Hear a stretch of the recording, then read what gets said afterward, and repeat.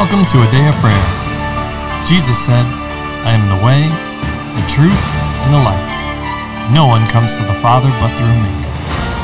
Together, let's engage in relationship with Christ through prayer, faith, and His Word.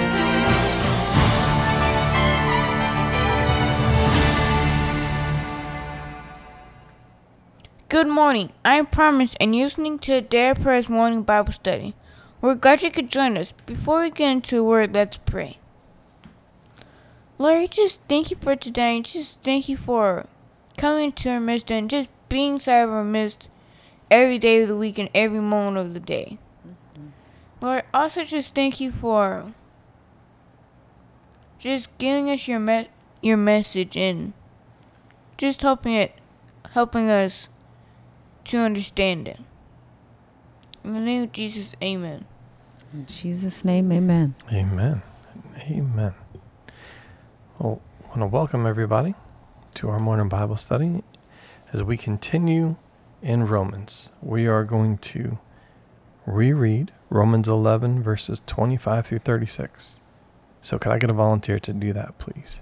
I will do that. Thank you, honey. You're welcome. For I do not desire, brethren, that you should be ignorant of this mystery, lest you should be wise in your own opinion, that blindness in part has happened to Israel until the fullness of the Gentiles has come in. And so all Israel will be saved, as it is written, the deliverer will come out of Zion, and he will turn away ungodliness from Jacob. For this is my covenant with them, when I take away their sins. Concerning the gospel, they are enemies for your sake, but concerning the election, they are beloved for the sake of the fathers. For the gifts and the calling of God are irrevocable.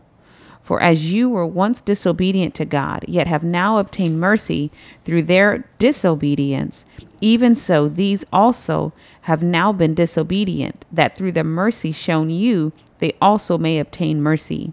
For God has committed them all to disobedience, that he might have mercy on all. Oh, the depth of the riches both of the wisdom and knowledge of God! How unsearchable are his judgments, and his ways past finding out. For who has known the mind of the Lord, or who has become his counselor, or who has first given to him, and it shall be repaid to him? For of him, and through him, and to him are all things, to whom be glory forever. Amen. Amen. So Amen. as we typically do here, I want to open the floor up to you guys to provide the opportunity to share what you hear the Holy Spirit speaking and ministering to you. And of course, to ask any questions that you have. All right? So who would like to begin?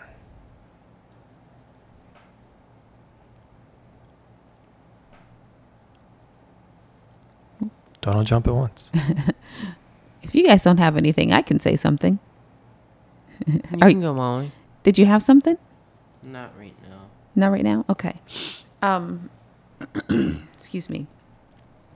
As I was looking at this, I think I referenced this in one of the previous podcasts when we were covering either earlier parts of chapter 11 or chapter 12 when we were talking about the mystery of the Lord bringing in the rest of his sheep that weren't of the house of Israel that Jesus mentioned when he was in his natural earthly ministry.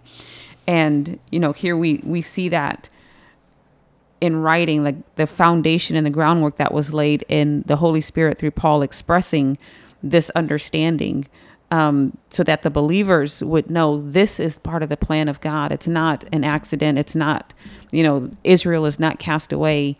Don't misunderstand what's going on, but understand the wisdom of the Lord and his wisdom, that there's no counsel against it. There's no one who can out-strategize him. There's no one who can say, God, what are you doing? All of those things, because he is so wonderful, so wise, and such a mighty, loving, thorough, and compassionate God that he can do all these things and still maintain his righteousness. But it reminds me of a spiritual truth that we should be aware of, and that is when God made mankind and he placed man and woman in the the garden, Ish and Isha in the garden, he told them to have dominion and have authority and to subdue. And when he said that, he gave them the right to command and give permissions and have authority over what took place in the earth. Their job was to subdue it and make it look like God. Their job was to enforce the blessing and the will of the Lord in the earth by carrying it out, being submitted to God, resisting the devil, and then the devil would flee from them, but also to take his presence and cover the earth with it and his way of doing things. So when we're looking at this, remembering that God needs mankind's permission to do things in the earth. That's why he's always got an intercessor. That's why we have the work of the Holy Spirit, so that way we can open the door for him to do things. And why this is important here is because I think I mentioned this in a podcast or two ago about his covenant. God had to have permission to do things. And the covenant he had with Abraham, which is what he's referencing, the verse 28, concerning the gospel, they are enemies for your sake, but concerning the election, they are beloved for the sake of the fathers. That's referencing the covenant that God had with Abraham. And he always has a remnant, at least one human that will believe him and trust him and give him authority and permission to do his will in the earth, because God doesn't violate his covenant. The enemy came to subvert authority, and Adam turned it over to him. But us as believers, we open the door for God to work in the earth and carry out his plan by cooperating with him through our prayers and through actively engaging in faith with God. So this plan is coming to pass and coming about because of the covenant that Abraham made with him, and the permission that in the covenant exchange, it opened the God, which is maybe a more articulate way of saying that, opened the door for the Lord to come into the earth and to do his will in the earth, which is such a dynamic and powerful concept. And you might think, well, yes, God is good to me. Well, I don't have to give him permission, but I challenge you. Yes, you do. He is good. But guess what? Even if you don't see it, he's got somebody around the world that's praying for you. So God can bless you. Now, you can, for your own personal life, you might put limitations to the extent of which you enjoy that blessing. But God always has a remnant. And it's important for us to keep that in our mindset while we're looking and reflecting upon ourselves as the apple of God's eye. Keep in mind that there's also a bigger perspective that we're a part of, which is God loving everybody. God bringing to fullness and to fruition and the finishing of everything that he's doing through the plan of salvation. And it's beautiful that it is unique to just you and I, but it also spans and covers everything, including creation, being reconciled to God. Absolutely. Absolutely, honey. And in Galatians, Paul kind of writes about that exact thing, right? Well, it goes deeper, right? Because in this section, with what you just talked about, and about blindness, and then also about, we can even look at verse 32, for God has committed them all to disobedience, that he might have mercy on all. In Galatians 3, 19 through 24, I'm actually going to get a volunteer to read that. And then we'll 19 through 24? Yes. 3. What purpose then does the law serve? It was added because of transgressions, till the seed should come to whom the promise was made. And it was appointed through angels by the hand of a mediator. Now a mediator does not mediate for one only, but God is one. Is the law then against the promise of God? Certainly not. For if there had been a law given which could have given life, truly righteousness would have been by the law. But the scripture has confined all under sin, that the promise by faith in Jesus Christ might be given to those who believe. Where am I supposed to stop again? Through 24. Okay. Oh, actually, through 25. Okay. But before faith came, we were kept under guard by the law, kept for the faith which would afterward be revealed. Therefore, the law was our tutor to bring us to Christ, that we might be justified by faith. But after faith has come, we are no longer under a tutor. Amen. So you can see in this exactly what you were saying. It's not just for one, but it's for all, right? God is one. And he talks about the mediator not meeting for one only, right? And then he talks about the law, and it was there to teach us, to tutor us about how Christ was going to operate and redeem us from the curse. And that's was the point and purpose of all the sacrifices, of all the lambs, and at the appointed times and at the feasts. But then he says it in verse 22. But the scripture has confined all under sin, right? Which is exactly what we see here in Romans 11, verse 32. He's committed them all to disobedience. So he's confined all under sin, that the promise by faith in Christ might be given to those who believe. Or that's indiscriminate, right? If you will. There's no difference in this case, which is the point Paul has been making for a long time. It doesn't matter if it's Jew or Greek or Jew or Gentile. All who believe in Jesus the Christ can enter in, right? And you access his grace by faith. Or is given to all who believe. And then he makes the difference. Or here's the inch point. Before faith came, we were kept under guard by the law, right? But then he says, the law was our tutor to bring us to Christ, that we might be justified by faith. Right? And what did Christ say? You believe in the Father, good. Believe also in me. He is the way, the truth, and the life. And no one goes to the Father but through him. So the law kind of, because it was impossible to keep all of it without violating any of it, was to point us to the fact, the truth that we cannot obtain righteousness by any other way, was to make us cry out for a savior and go, okay, I need somebody to do this for me. I need God. I need you to come and take all of this, because I can never obtain this by myself and in my own righteousness. It was designed to make us look unto Jesus, the author and the finisher of our faith, as our mediator, as our doorway, as the entry into the promises and the blessing, but the redemption that we desire in God and towards him. Amen. Anyone else?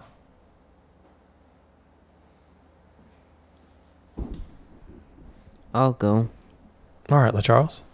I found verse 28 interesting, where it says, concerning the gospel, they are enemies for your sake, but concerning the election, they are beloved for the sake of the fathers.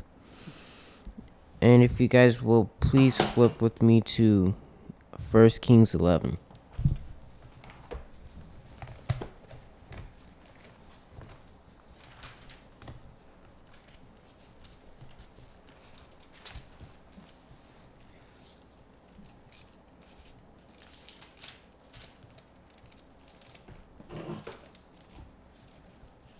First Kings 11? Yep. What verse, sir? Verse 13. However, I will not tear away the whole kingdom. I will give one tribe to your son, for the sake of my servant David, and for the sake of Jerusalem, which I have chosen. The Lord was showing me here is that when Paul was saying it was for the sake of the fathers, Paul was pointing out that the Lord keeps his promises. That like when he made a promise to David and to Abraham, he still kept it. Even if the people did wrong, he still found a way to keep his words and to be just in that. So Paul is saying that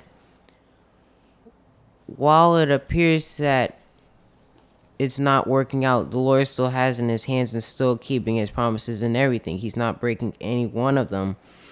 And he's pointing out that how the Lord also uses the decisions of others to help us along our own decisions, like mom and dad point out often, your decision often has an effect on everybody around you. So Paul's also pointing out is that the choices of the children of Israel did have a direct effect, I would say, to the Romans in which he's writing the letter. But he's also pointing out, like in the previous verses, that Israel is going to come back and the Lord's going to fulfill his promise. The disobedience and the rejection of Christ that he's referencing here, verses 28 through 31. In Romans, honey? Or yes, what? Romans. Okay. Romans 11. I'm sorry. Concerning the gospel, they are enemies for your sake, but concerning the election, they are beloved for the sake of the fathers. For the gifts and the calling of God are irrevocable. For as you were once disobedient to God, yet have now obtained mercy through their disobedience, even so these also have now been disobedient, that through the mercy shown you, they also may obtain mercy.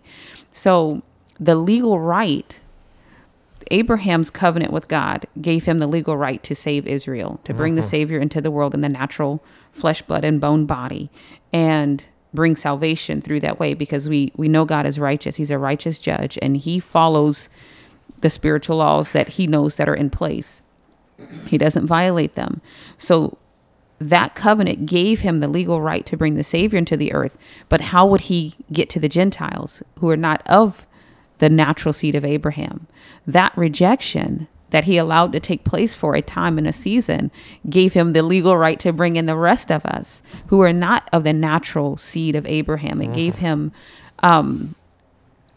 spiritual legal right, should I say, to do that. And then once that's completed, now he's got the right to restore Israel back. It's just amazing how God can know, do, and fulfill all of these things in righteousness, but his great mercy and compassion makes him want to do these things for us. Because, I mean, thank God I'm not God. Well, let's also look at that too, is it's built in. Charles, what you brought up in that verse, what's happening there?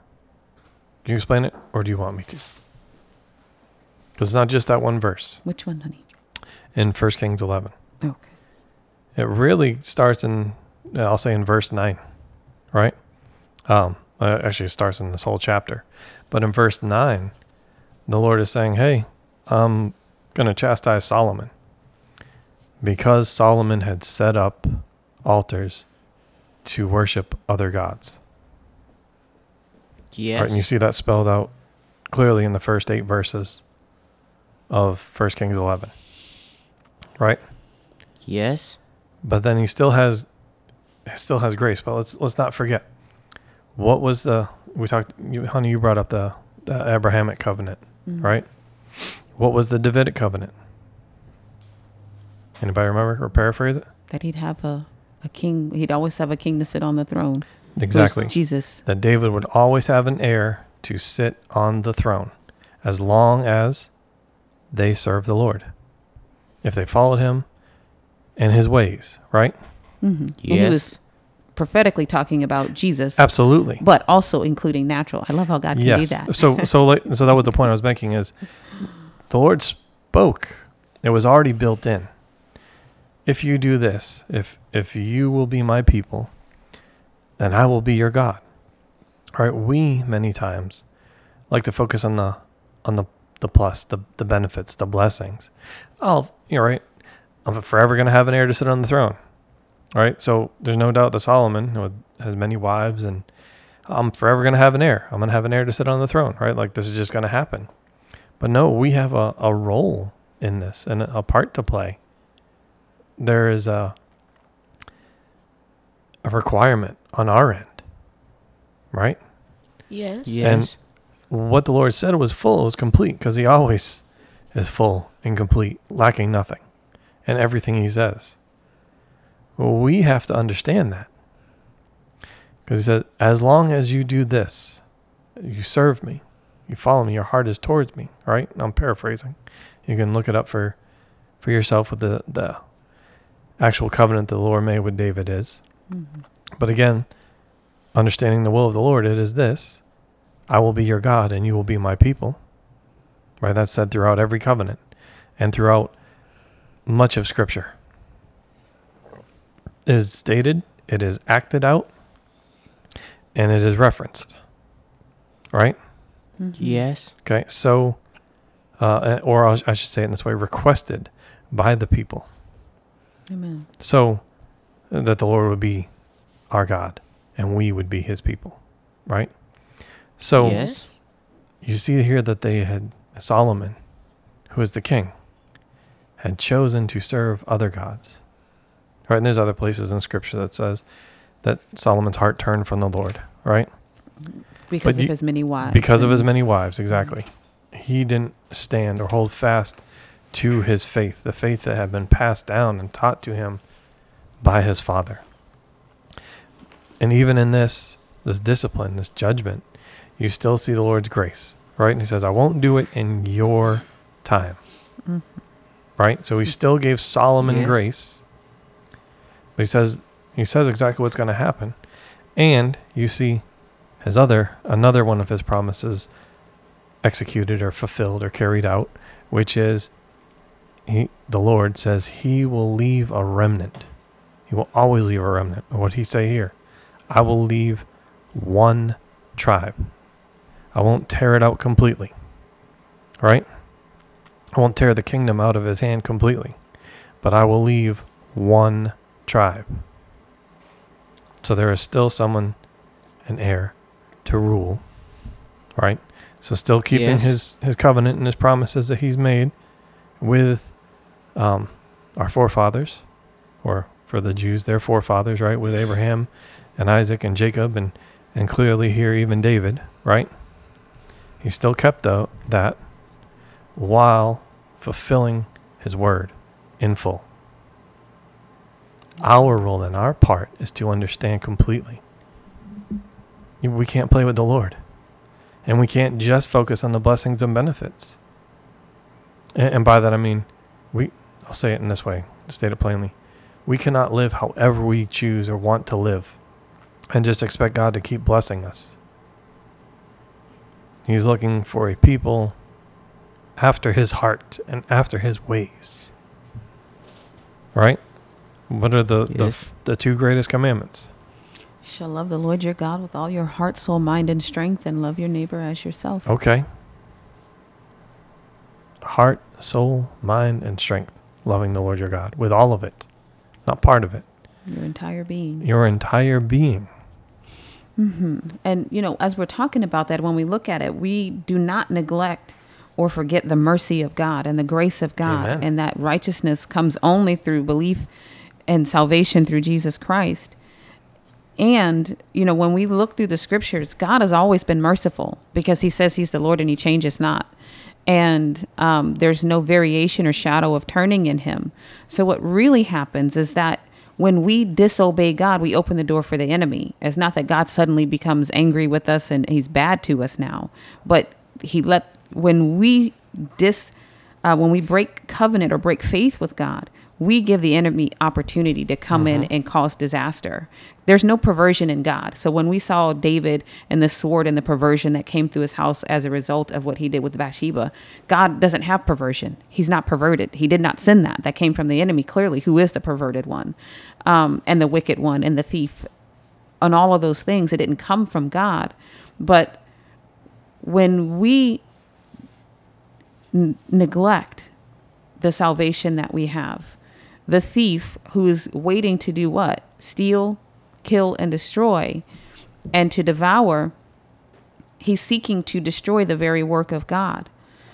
So we're not saying that you have to do anything or gain anything by works. Depend on the mercy of God, but don't abuse the grace of God. Don't mistreat it. Don't esteem the blood of Jesus Christ lightly, that you put him to open shame with behaviors. And I'm not talking to you like everyone else. I'm talking to myself as well, us as believers. We are not to trample underfoot the sacrifice that Jesus made for us, but we should esteem it highly and understand that we were bought with a price and that we do not belong to ourselves. So it's only natural that we present our bodies as a living sacrifice, holy and acceptable to God, which is our reasonable service. That's skipping ahead just a smidgy bit to Romans chapter 12, verse 1. But it's our reasonable service of worship to the Lord, to love him and to do the things that are pleasing to him, not a legalistic, not a robbery, not a compulsion, but a loving response. You know, when we are with our spouses and they hand us a cup of water or a napkin, our natural response is to say thank you, and then to reciprocate that gesture. So that's how we treat natural husbands and wives, and we are espoused to the Lord Jesus Christ. So what is our natural response that we should have to him with all the generosity that he's displayed towards us, all of the goodness that he's withheld nothing from us? God our Father has withheld nothing. The Holy Spirit has withheld nothing. Jesus withheld nothing. So how much more so should we return that love? And I'll say repay, if we could ever repay him, but to show our in kind fellowship with him. In covenant, when we make covenant, there's a standard of I will do this and here's your part of that. And the covenant that we have with him is what you were saying, that to love the Lord our God with all our heart, soul, mind, and strength, and to love our neighbors as ourselves, and to let him be our God and we be his people. Amen. I think the key thing there, when you're talking about God does not withhold from us, and he doesn't withhold from us when we certainly did not deserve that grace. That grace. Or that abundance or whatever it was that he poured doesn't out withhold upon us. good. And Yes. I think Paul's really kind of calling out the hypocrisy. This admonition here is like, wait a minute. The very thing, that the very nature of who God is, that has allowed you to come in, how twisted are you to think that this will now be held against those chosen elect, that they should somehow not come in? Exactly. Right? The very nature that made God attractive to you, the very nature of God that poured out upon you when you didn't need. Why now would you want God to respond to someone else differently than that and now reject those who have actually created a pathway for you to come in, that later they should come back and join in, and so that we even get the fullness of that with our brothers and sisters. I think that's what he was really saying. This is so contrary. Are you crazy? Yeah. Did See you the want big this? picture, Wait, yeah. did you want God to change for you too? I mean, if you want him to apply this to the Jews, then he should apply it to you too, right? Maybe we need to rethink this whole thing here. Because he's good to all. He He is. has no respect. He's no respecter of person. So what he measures to one, he's got to measure across the board. That's the standard. So absolutely. God is one and he is God of all. Exactly. So then it also brings us to this point, right? What is the point and purpose of the remnant? And the remnant is always to stand in their faith. To stand in the gap, to intercede, Exactly. to believe God. And point others to Christ. Always. To our Lord and Savior. It's always the point and purpose of the remnant. When everything and everyone else is in opposition and contrary, the remnant is required, has a responsibility to be the example, to live out, publicly live out, and demonstrate faith and what it means to be a follower of Jesus Christ, a disciple, his servant. Amen? Amen. All right, well, let's pause there for today. So could I get a volunteer to close us out in prayer, please? I will. All right, Layla. Lord, we just thank you for today and for giving us the opportunity to be joined together with you, Lord, that we can be one as we once were, God, that we can come in and commune with you, Lord, in perfect fellowship where there's nothing getting in between us, Lord, nothing in the way, nothing distracting us and pulling our attention away from you, God, that we can focus on what it is that you have to say, God, that you have to teach us, Lord. And we just thank you for the blessings that you've given to our partners, Lord, and the gateways that you are opening for them, Lord, that need to be open, Lord, and the ones that you are shutting that they don't need to be journeying down today, God. And I just thank you for your hand that's upon them, Lord. Our partners with this ministry, our listeners, God, the ones that take part in these podcasts, Lord. And I just thank you for being who you are for all the days of our lives, Lord. In Jesus' name, amen. In Jesus' name, amen. And amen. Well, we love you. God bless you. And have a wonderful day.